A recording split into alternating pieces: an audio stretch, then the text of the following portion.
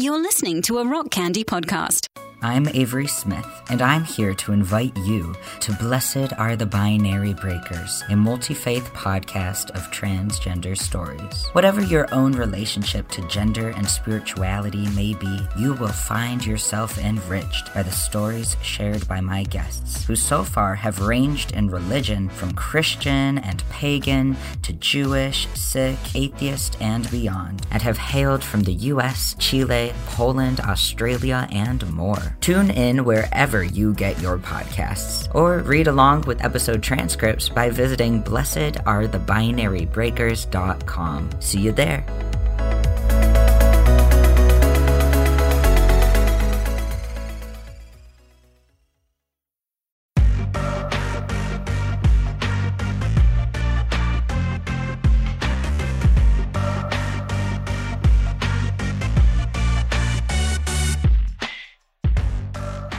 This is Sacred Tension, the podcast about the discipline of asking questions. My name is Stephen Bradford Long, and we are here on the Rock Candy Podcast Network. For more shows like this one, go to rockcandyrecordings.com. All right. Well, as always, we have just a few pieces of housekeeping. First, I have to thank my patrons. My patrons are my personal lords and saviors.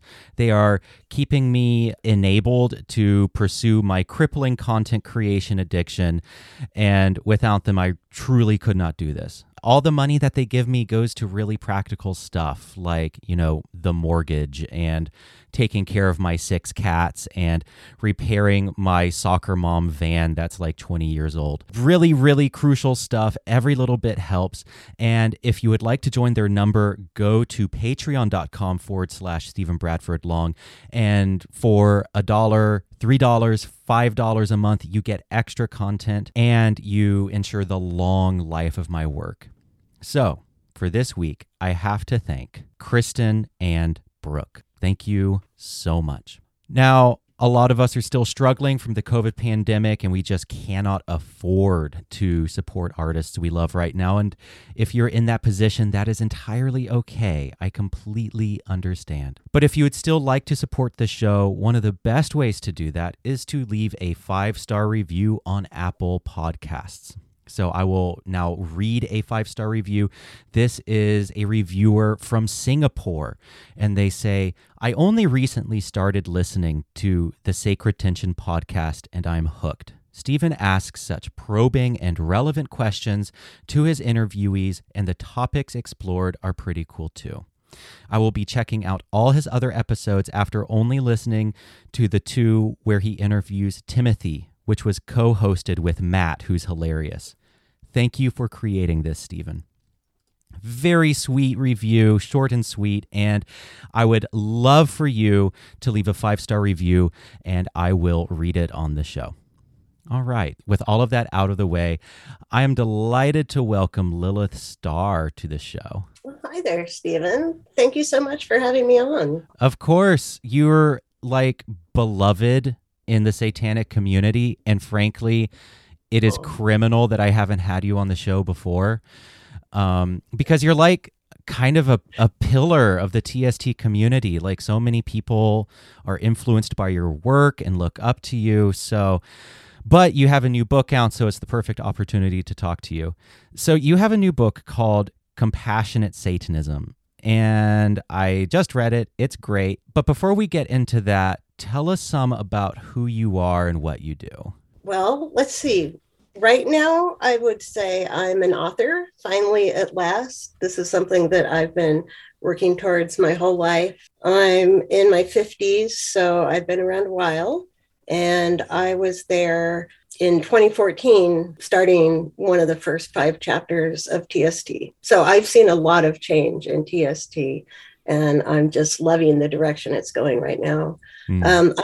I'm disabled with chronic pain and depression, so I don't work. I usually get about 45 minutes of productive time a day. So that's one reason, for instance, this most recent book took me 4 years to write and get publication, but I made it. And so my life really just mostly revolves around TST, whether it's my local community or the online international community. I hang out with the other authors, with the other ministers, and it's really transformed my life. Satanism was what allowed me to beat a 17-year-long addiction that started with nitrous oxide and ended with heroin. And I'm proud to say I've been clean for 8 years now, and I don't think I'll be going back. Congratulations. That's amazing.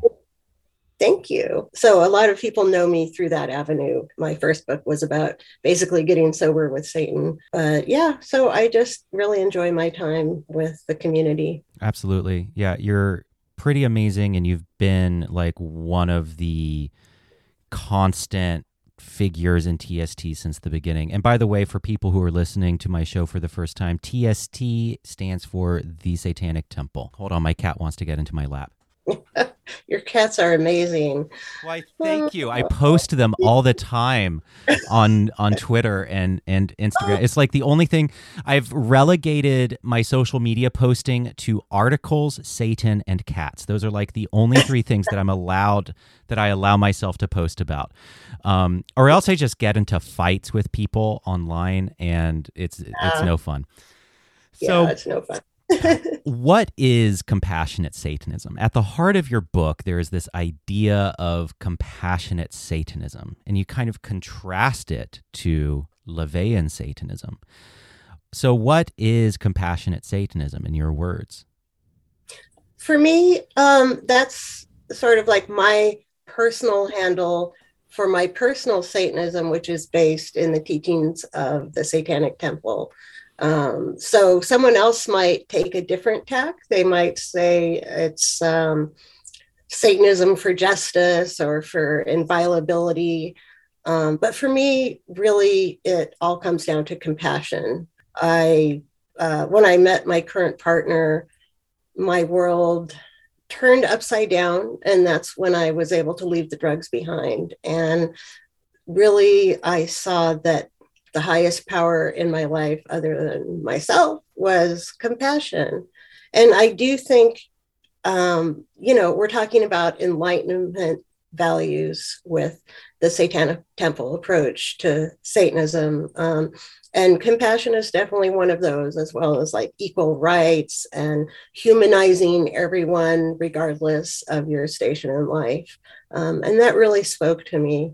I was fishing around for a title for this book, and I just couldn't get past any of the really dry titles, like an introduction to satanic practice. Like, okay, well, that's fine, and it's a descriptor, but it didn't really have the heart that I wanted. And then my stepmother, who isn't really sure about the whole Satan thing, she asked me, is there room for compassion in your Satanism? And I got really excited, and I wrote her reams and reams of writing, probably way too much of an answer.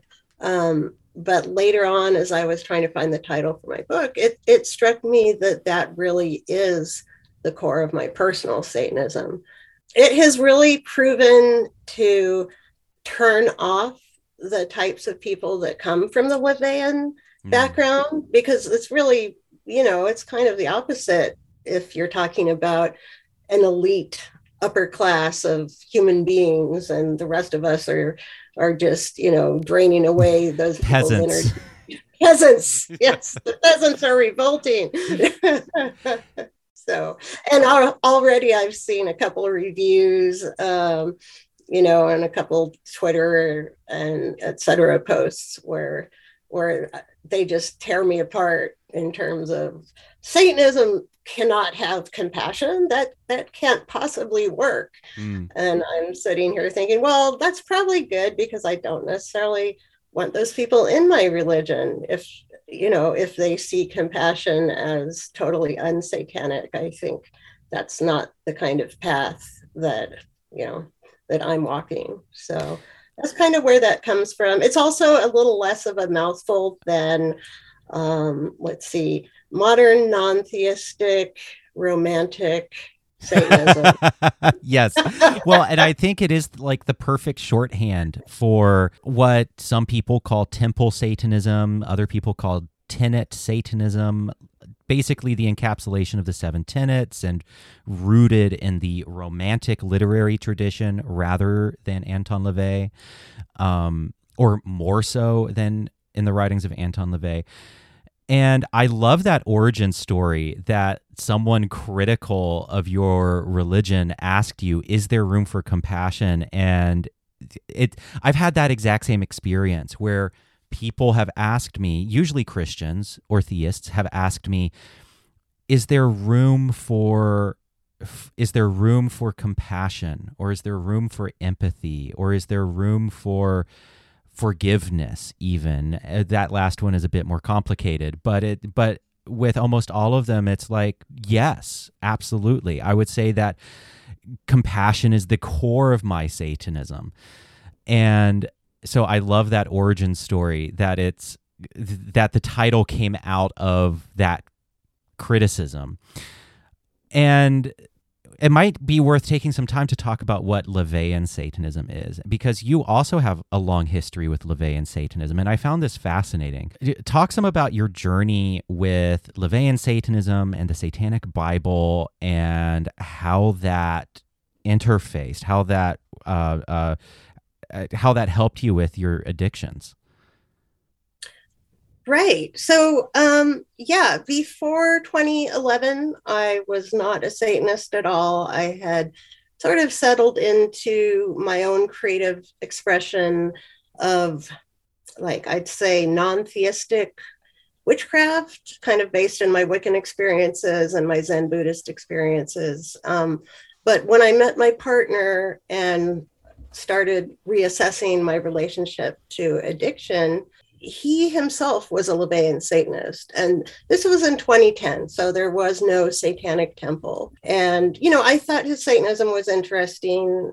He was an extremely nurturing, caring person. So I think I kind of got that feeling from Satanism, possibly, but I hadn't really read through the books. But when we got together, we were living in this very small town up in Northern California. And we had to get out of there. It's kind of like there's nothing to do in a small town necessarily, except to gossip about people. As someone who also lives in a small town, I completely understand. I have never not lived in a tiny town. So oh, wow. I relate to everything you're saying right now. Mostly now, though, I have kind of gone up the mountain into the woods. So I call myself an Appalachian gay satanic forest witch, where I'm just like up here with my cat. So, but yes, as someone in a tiny town, I am relating to everything you're saying. Yeah. And it was so hard to get anything new going there. At the time, like BDSM was kind of my main thing. And I was with a group of people who wanted to put on, parties, but they weren't willing to make them available to the public because they were worried about, what their neighbors would think. And I understand, but, I wanted to get back to a big city. I used to always think that I did want to live like you're living now, like back in the woods and nature, far from everything. But yeah, living in a small town was just not my thing, I realized. So we tried to move out of that town and down to the San Francisco Bay Area. And it went okay at first, but I wasn't able to work in the motel rooms that we were staying in. Our plan was that we would go down there and live in a motel room, and I could make money doing my sensual massage, which was what I was doing for work at the time. But the fatal flaw in that was that the motels wouldn't let any visitors come into the rooms. So, all we had to live on was my partner's Social Security. So between that and a couple betrayals by landlords, I would say, we found ourselves homeless. We were on the streets in Santa Cruz. I had never been homeless. I led a very sheltered life. I mean, my parents aren't rich, but I did get to go to Stanford and Harvard for school. And, I just had never seen that level of life. And it was extremely eye-opening, as well as just like the most horrible days that I've lived in a lot of senses. Just not necessarily just because it's hard to survive, to find a place to sleep and eat and just rest. But it's the way society treats you, that you're this cockroach, this rat that they want to exterminate and just get out of their cities and get out of their sight, basically. And these are people like us that were having the worst time of our lives. Once you're down on the streets, it's extremely hard to get back up unless you have a support system, a support network. And lucky for us, we did. We had one of my old friends that was down there put us up in motels for a couple months while we tried to find out what we could do. But, there was still a lot of hopelessness. And during this time, that's when I was just feeling, so down on myself. As an addict, especially, you learn over and over again that there's something wrong with you. And so not only being an addict, but also being without a home was just like a double whammy on top of my existing depression. So I was having a very hard time mentally. But one of the things that we had brought with us were my partner's 2 books, The Satanic Bible and The Satanic Rituals by Anton LaVey. And, in the midst of this craziness, while I was also coming down from a long-term Paxil prescription, which is the hardest psych med to get off of, like the withdrawals are, I literally went crazy. But shortly after that, I read both those books cover to cover, and it was like a light bulb went on in my head. I had spent my entire life, probably prompted the most by Christianity in my childhood, hating myself and thinking that I was wrong and broken. And, like I said, the addiction really hammers you with that hard. I had been going to Narcotics Anonymous for 9 years, and I still couldn't put down the drugs. And, they teach you in Narcotics Anonymous that you're powerless over your addiction. And I internalized that, and I just really thought of myself as a failure. And, being homeless and having that sense that everybody thinks you're just vermin, that you're not a human being, compounded that. But once I read those books, all of a sudden my perspectives shifted. I thought, well, maybe it wasn't all me. Maybe I'm not the entire failure here. Maybe society also isn't so great in this way. And that really helped me with the beginnings of self-compassion and self-acceptance, to say, well, I am who I am. I'm not a bad person, and society obviously has this dark underbelly of how we treat certain people. And from there, that also, it sort of infused me with a sense of self-responsibility also.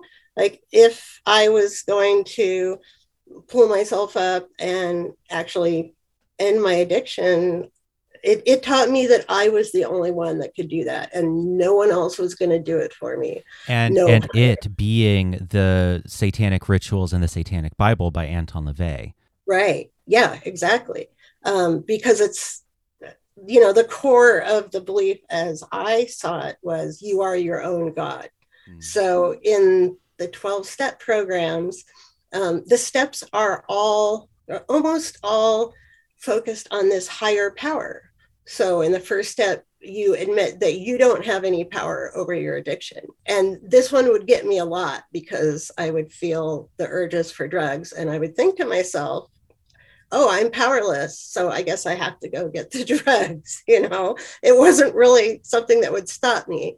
And then, the rest of the steps are that you believe that a higher power will basically reach in and fix you, remove your character or your defects of character, aka your addiction, and you have to constantly pray and meditate so that your higher power can do this. And it just wasn't working for me. I didn't believe in a higher power. And my sponsor told me it could be anything. It could be the power of the group. It could be the Buddha, anything but you. Yeah, anything but you. Yeah. She even said it can be a doorknob. And I said, well, can it be yourself? And she said, no, that's the one thing it can't be. And so that system I tried so hard to make work, and it just didn't. But I was told. Yeah. Oh, well, I was told the exact same thing in recovery. Like I was in the 12 steps, and I was in CODA, Codependence Anonymous. And while in some ways it was like the best free therapy I ever got because you're talking and sharing and all that kind of stuff, I was told by someone in CODA, you don't need to know who your higher power is. All you need to know is that it isn't you. And it's like anything but you, anything other than you to get you through the darkest time of your life. And that's when you need yourself more than anything. That's when you need yourself more than ever. Yeah. So no, I was literally almost told word for word the exact same thing that you were. Oh boy. Yep. So yeah, that left kind of a bad taste in my mouth for 12-step programs. They do help some people. I am completely, understanding. If it helps you, that's great. But I found it, frankly, to be counterproductive. It's driving you away from taking self-responsibility and realizing that you have that power. And that's what LaVeyan Satanism gave back to me. So eventually I was able to set down the drugs without a 12-step program. And, it did take quite a force of will. It helped that my partner was also addicted. So I was kind of the one to take us both out of addiction. And yeah, that was all put in motion by reading the Satanic Bible. And I think that there's so many people who have that same story. I have talked to so many people where it's like Anton LaVey was the medicine that they needed. And it's harsh medicine, it's brutal, and there's some stuff in there that's counterproductive and that we need to reform, right? But it's like, it has helped so many people, and I think at the heart of this is a really complex picture of our religious origins. It's like Anton LaVey is a complicated figure. He was a visionary. He did so much for modern Satanism and alternative lifestyles in general. Like, he was a visionary. And he was a very problematic figure in a lot of ways. So talk about that shift that you went through from Anton LaVey to what you're calling compassionate Satanism. What was it about LaVeyan Satanism that compelled you to be like, there has to be, this is incomplete, or there's more than this? Right. Yeah. So what I took out of LaVeyan Satanism was basically, the same things that are part of the core of my Satanism now, and that is self-compassion and self-worth, and self-responsibility. So self-empowerment, since you are your own God. But in doing that, I kind of glossed over a lot of the other stuff that was in the Satanic Bible, particularly in the communities that sprang from LaVeyan Satanism. So for instance, what got me back into writing again, I had given up writing for years before I met my partner, but the Satanism Facebook page way back in 2012, it was a different system on Facebook. So pages got a lot more views, and it was very popular. It was, the Satanism Facebook page, and they put out a call for writers because the guy that admin that page had been a newspaper editor. So he wanted to run it kind of like a feature magazine. So I got involved with that, and I met some really amazing people, the other writers mostly. And I got my writing chops back. And eventually the editorial had left and I took over that position. So I was meeting really cool people behind the scenes, but there were a couple that were pretty misogynistic. And then the general population of the page, you know, all the people that came to it, I just saw so much misogyny and racism, and especially homophobia. And, you know, and I also got more of a taste of that elitism that, you know, LaVey was really, you know, that was a big part of, I think, his vision was this sort of satanic Ubermensch that, you know, should be freed from the needs of all the people below them and, you know, basically become part of the elite. Quintessential Nietzscheanism, basically, like exactly. The Superman, unconstrained by petty morals or compassion or empathy for others, and basically a sociopath, like this elite royalties, elite satanic royalty was kind of like his vision for the future of Satanism. Anyway, I'm sorry, I didn't mean to interrupt. No, that's great exposition, because that's exactly what the deal was. And so I was really uncomfortable with that. And I realized kind of after the fact that some of what was in there, you know, I didn't know it was lifted from Might is Right. That, I don't know if it's a pamphlet or a booklet, but anyway, it's a piece of work that is highly anti-Semitic. And, you know, even though LaVey was never, he didn't seem to propound anything explicitly racist, you know, in his books, at least his first couple books. But, you know, there was some weird stuff, like the fact that he said for rituals, all the men wear robes, but the women should be naked to like raise the lustful energy for the men.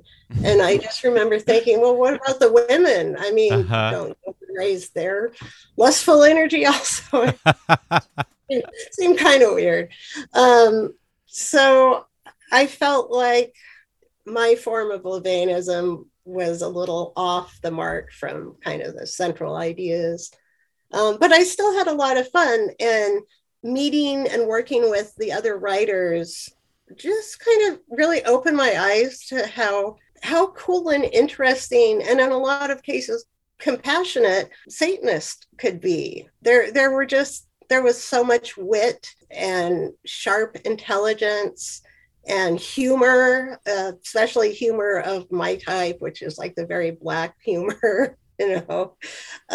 So I liked the people, but I realized I wasn't so keen on the LaVeyan system in general. And so my first book, The Happy Satanist, was a collection of the essays I wrote as a LaVeyan Satanist. And, you know, it has maybe what somebody might say is the same problem, in that it's a lot about the compassion that I took away, and the self-responsibility, and especially the recovery.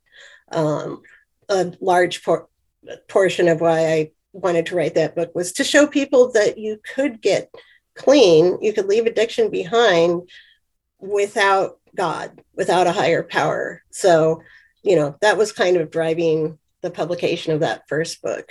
So in the middle of that, like about a year after I had started writing for that page, I saw the Satanic Temple come on the news. And I think the first thing I saw was, I think it was the first display in the Florida Rotunda Capitol building for the holidays. And it looks like it's kind of like an 8th grader's art project, the very first one, made out of like cardstock and cotton. And we've come a long way. We've come a really, really long way when it comes to our public displays. Right.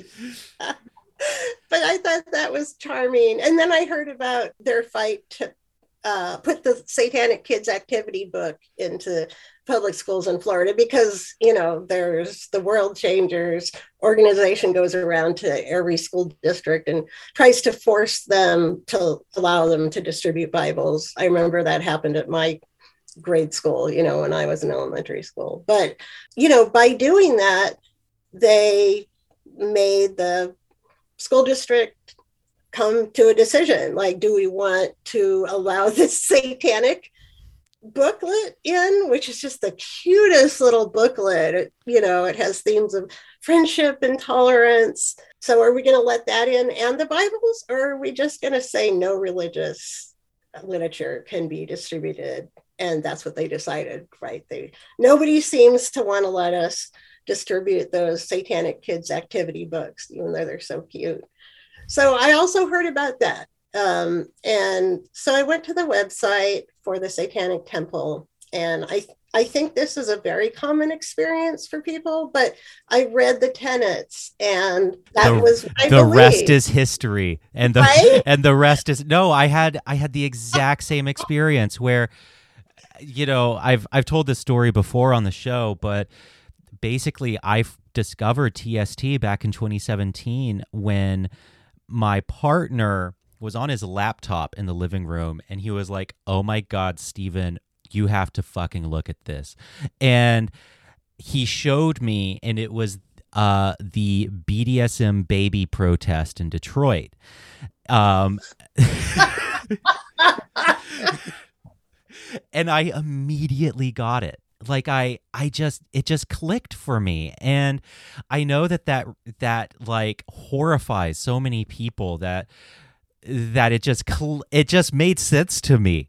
Like I got it. And I researched the temple, and I looked up their other videos and their other protests and their Baphomet thing and all of it.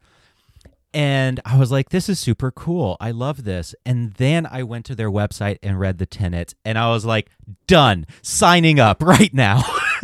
Right? Yeah, me too. Like, all right, take me. Before I could stop myself, like almost before I thought clearly about this, I really did just kind of fall by accident into Satanism, is the way it feels, because I read the tenets and I believed all of it. I was like, this is the best summation of what I believe. Right? Isn't that weird? It's like they pulled it out of your head. Yes. Like, oh my God. Yes, exactly. Yeah.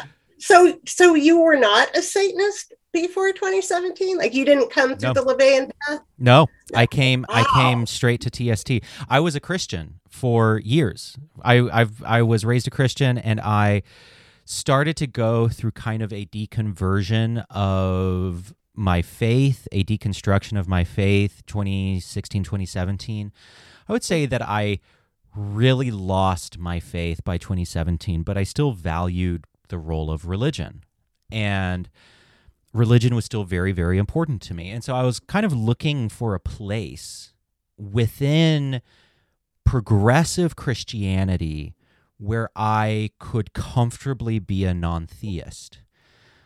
But then Satanism came along, and I was like, no, this is it, because I don't have to deal with the burden of being in a religion that has so much history of being anti-gay, anti-woman, anti-so on and so forth, and just the never-ending battles over what you're allowed to believe, what you're not allowed to believe. I mean, Christianity is a really, really embattled place. And so at the end of the day, I left out of fatigue.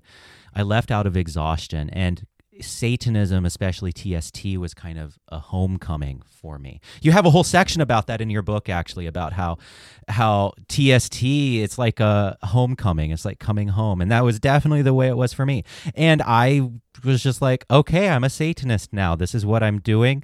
And I've been doing it ever since. Well, we're very lucky that you fell into Satanism, is what I think. So I still have very much like a Christian tinge to me. A lot of that is still part of me. I like to think the better parts of Christianity are still part of me. And so I'm really informed by a lot of Christianity, but I there was a very real shift in my life when I felt my gravitational religious center move from Christianity to Satan. And it was a very real moment for me when that shift took place. So Satanism has been my primary religious identity for, since 2017 now. You were homeless for a period, and you write really movingly about that in both of your books. Talk some about how that informed your compassionate Satanism. Because I can't imagine that you come out of that without some deeply held religious convictions. Definitely. I think I had always been under the wrongful assumption that the world was basically a fair place.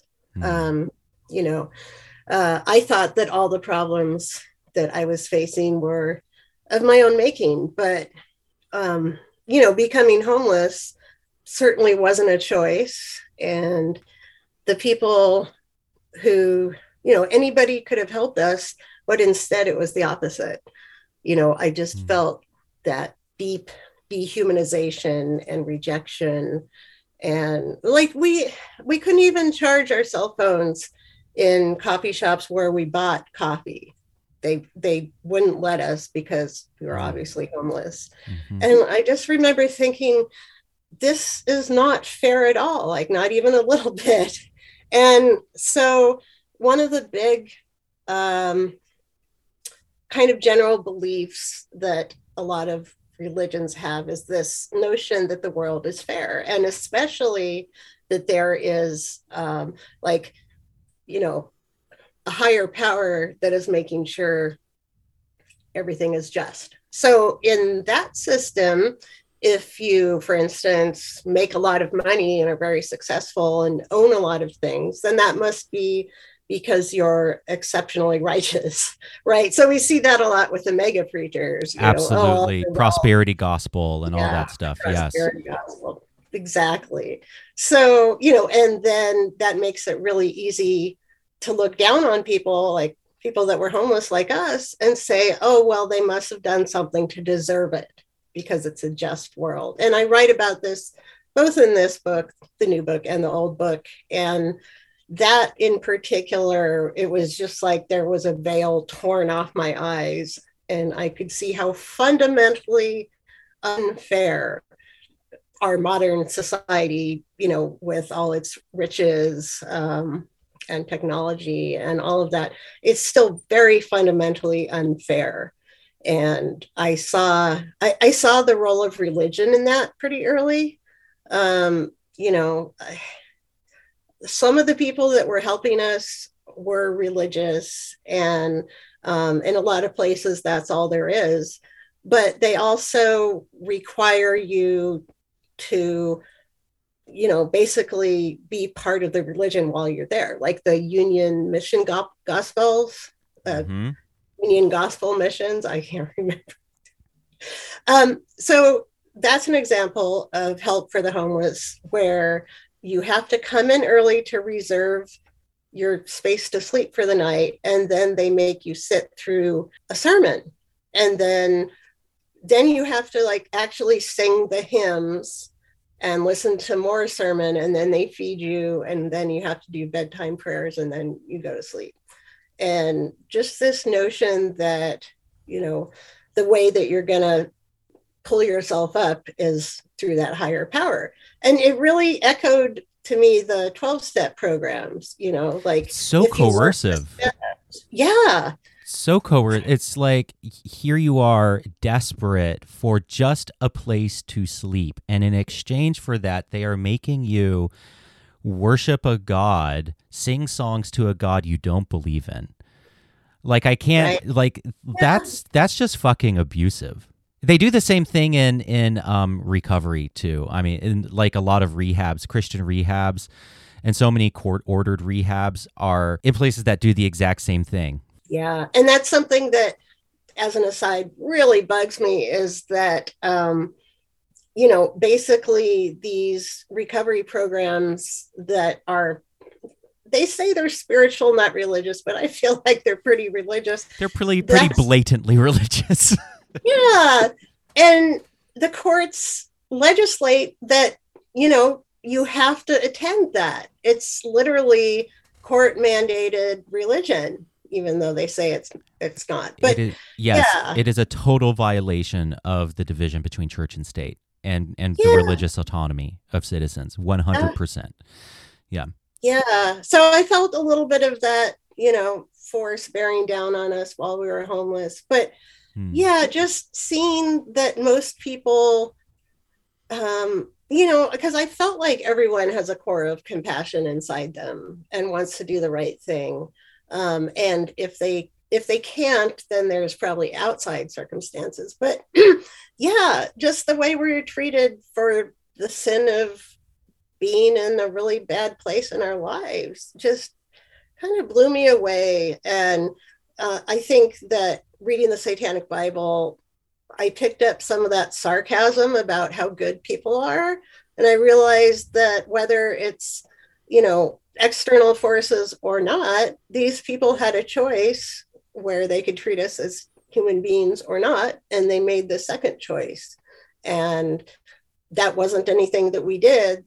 That was just existent in society. And so that really, like I said, tore the veil off my eyes. And I began to see, just how, pardon me, but fucked up society is on a lot of levels.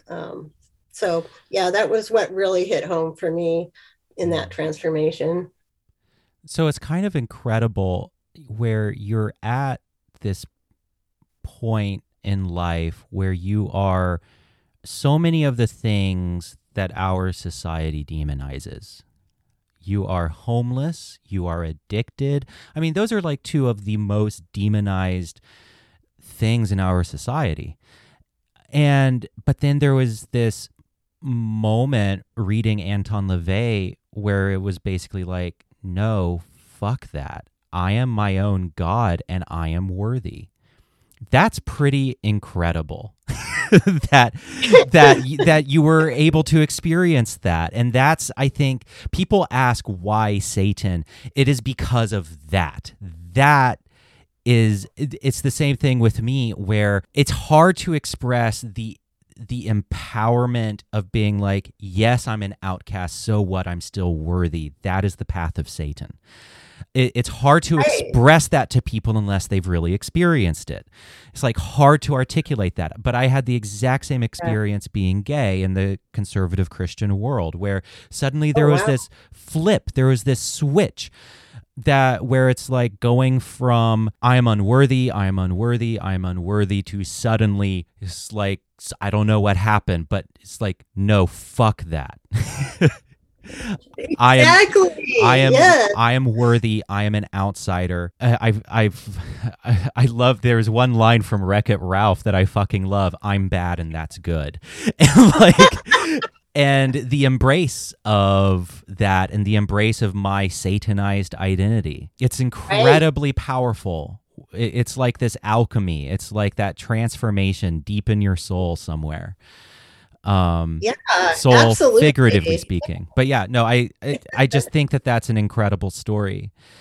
And in the time that we have left, I also want to ask you about your work as a dominatrix.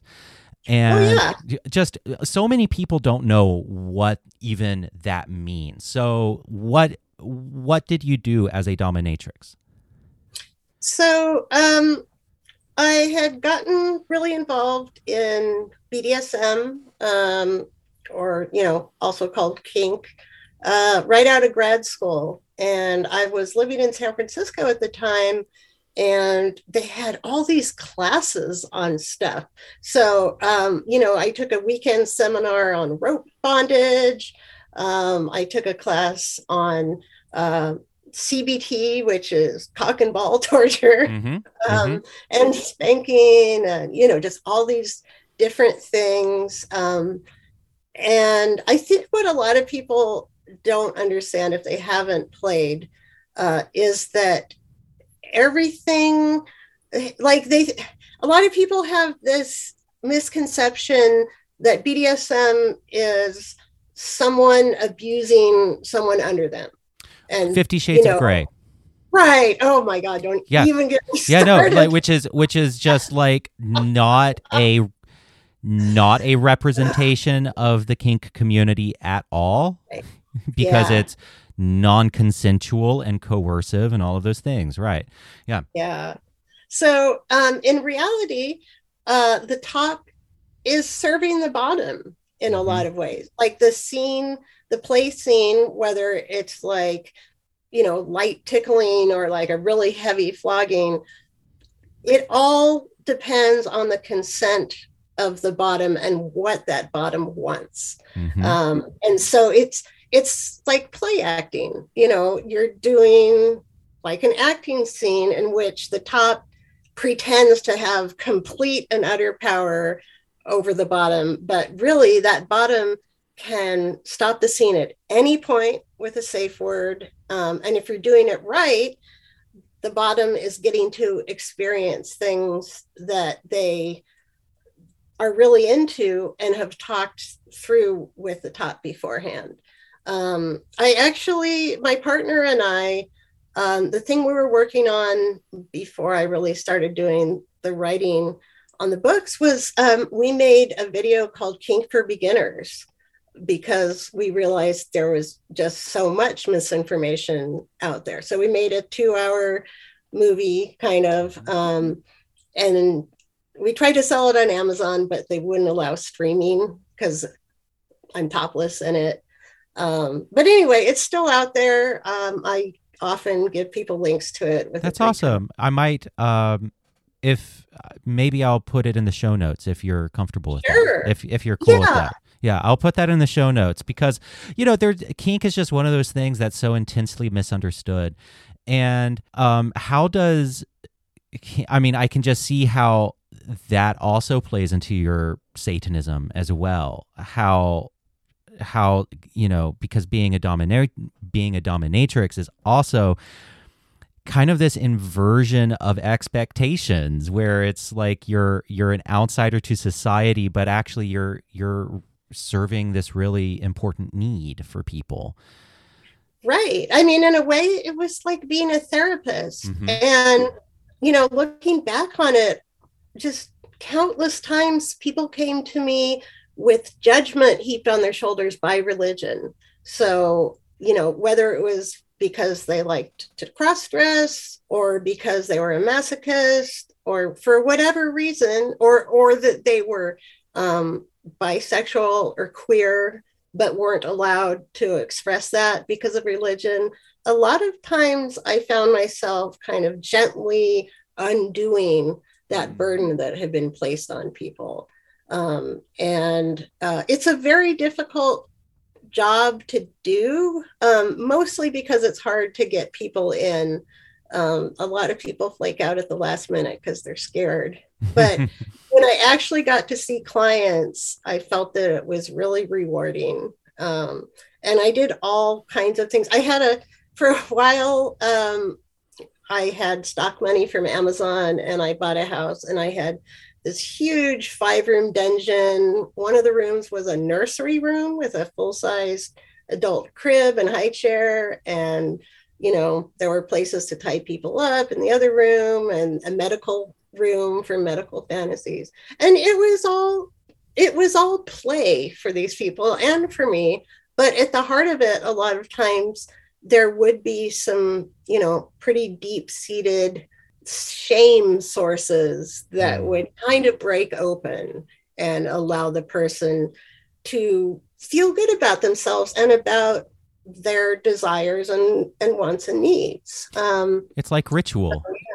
It is. It's a lot like ritual. It's like ritual, like using ritual, non-theistic ritual as a form of cathartic release, like a destruction or an unbaptism or a black mass. I mean, that's really exactly kind of what you're describing sounds like to me. It's entering that kind of enchanted, magical, pretend place to work through those deep-seated things in a safe environment in a way that doesn't actually have to hurt us. So yeah, I think it's really, really powerful. Yeah. In fact, by the end, I had become a Satanist, and I still had a couple of years left in my body where I could do that work. So when we moved up here back to Seattle in 2012, I started doing satanic domination. And this is something that I know a lot of the satanic women in my community, have dabbled in this or make it a full-time job. But that was even more explicit in helping people move away from, religious beliefs that had shamed them, that had hurt them. And I provided, it was kind of set up as if it were theistic, but it also gave them, I was like the female priestess to them. And so it let them, work through this with a caring, nurturing person, as well as, being satanic. And so those were definitely rituals. Before that, my whole interest in BDSM had kind of centered around the ritual aspects. Like I was interested in sacred BDSM. So, taking those, basically rituals and making it more explicitly about the sacred. And I find, I don't know if you find this at all with the word sacred, but for the most part, I felt like I've kind of had to leave it behind with Satanism because it is non-theistic. But because I have a Zen Buddhist background, the sacred to me is, it doesn't have to have some supernatural force. I am the exact same way. Actually, I have an article coming out, I believe, later this week where you have this gorgeous line in your book. Hold on, let me find it because I was actually writing about this. You have this passage. You write, "I liked the idea that everything was holy just as it is, that indeed reality itself is sacred, without the need for an external power to make it so. Zen dovetailed easily with science, which formed another pillar of my belief system. I saw the sacred blazoned across the cosmos in the principles of self-organization. Reality held all the spirituality I needed." I love that. So yeah, no, I'm completely on board with that. And I also come from a contemplative background as well. So I totally relate to what you're saying. Cool. Yep. Yay. Yeah, I wasn't sure. It's a brand new religion that we're building. So, I'm often unsure of, what's going to be representative of what the religion is. Another person who is really good at exploring that edge is Shiva Honey. Yes. She's been on the show before. She's fantastic. I adore Shiva, and she's so good at exploring, at being like unashamed about exploring, for lack of a better term, non-supernatural magic, and just leaning in to the trappings of magic and mysticism, but in a way that isn't superstitious. Yeah, it was her work actually that brought back to me my own personal ritual practice.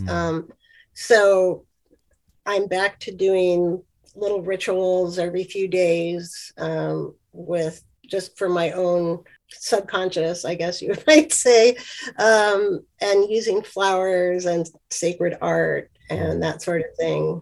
Before, I had really shoved that way down inside me, and I had just stopped doing that. Even though it was never supernatural based, I thought it might be confusing to people. And so while I was chapter head, I focused solely on the big group rituals that were very clearly, not magical, that were very, very much non-theistic with no, gray area. But yeah, it was her work that brought me back to that ritual practice, which had been part of my life for years. So yeah, I'm very grateful to her.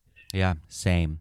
All right. Well, I feel like we could probably talk all day long, but unfortunately we are at the hour. So, but this has been great. And where can people find you online if they want to look into your work? So I have my author website, and it's just lilithstarr.com. So that's Lilith, and then Star has 2 R's at the end. If you search for my name on Amazon, you'll find my 2 books also. I'm self-published. I used Amazon's publishing system, which I've really enjoyed using. The second book, this most recent book, I actually got a couple offers from publishers to publish it, but I really did some research, and self-publishing was still the best option, I thought, mostly because of creative control, but also for the royalty share. You get much more of, the profit when you're self-published, at least in my experience. But yeah, so on my website or on Amazon, and there's links to other places you can buy my book on my website, because I know not everybody wants to buy it through Amazon, and that's Absolutely. just fine. Yeah, for sure. Also, isn't TST selling it as well from the official TST Oh, yes. store? Yes. That's right. That just made my whole year. Yeah, that's pretty awesome. They're selling your book. So you can also, a way you can support Lilith and support the political causes of TST is go to thesatanictemple.com and buy the book there. Absolutely. Thank you for reminding me of that. Yeah, of course. That's where I would first point people to buy it, honestly. Awesome. Support TST. All right. Well, this has been a pleasure. You're welcome back anytime. Yeah. Okay. Well, wonderful. It's been really nice for me too. You're so thoughtful and have such a great, fresh perspective on things. So thank you very much for having me on. It was quite an honor. I'm so glad. All right, well, that is it for this show. The music is by 11D7. The theme song is Wild. You can find it on iTunes, Spotify, or wherever you listen to music. The show is written, produced, and edited by me, Stephen Bradford Long, and is a production of Rock Candy Recordings. As always, hail Satan, and thanks for listening.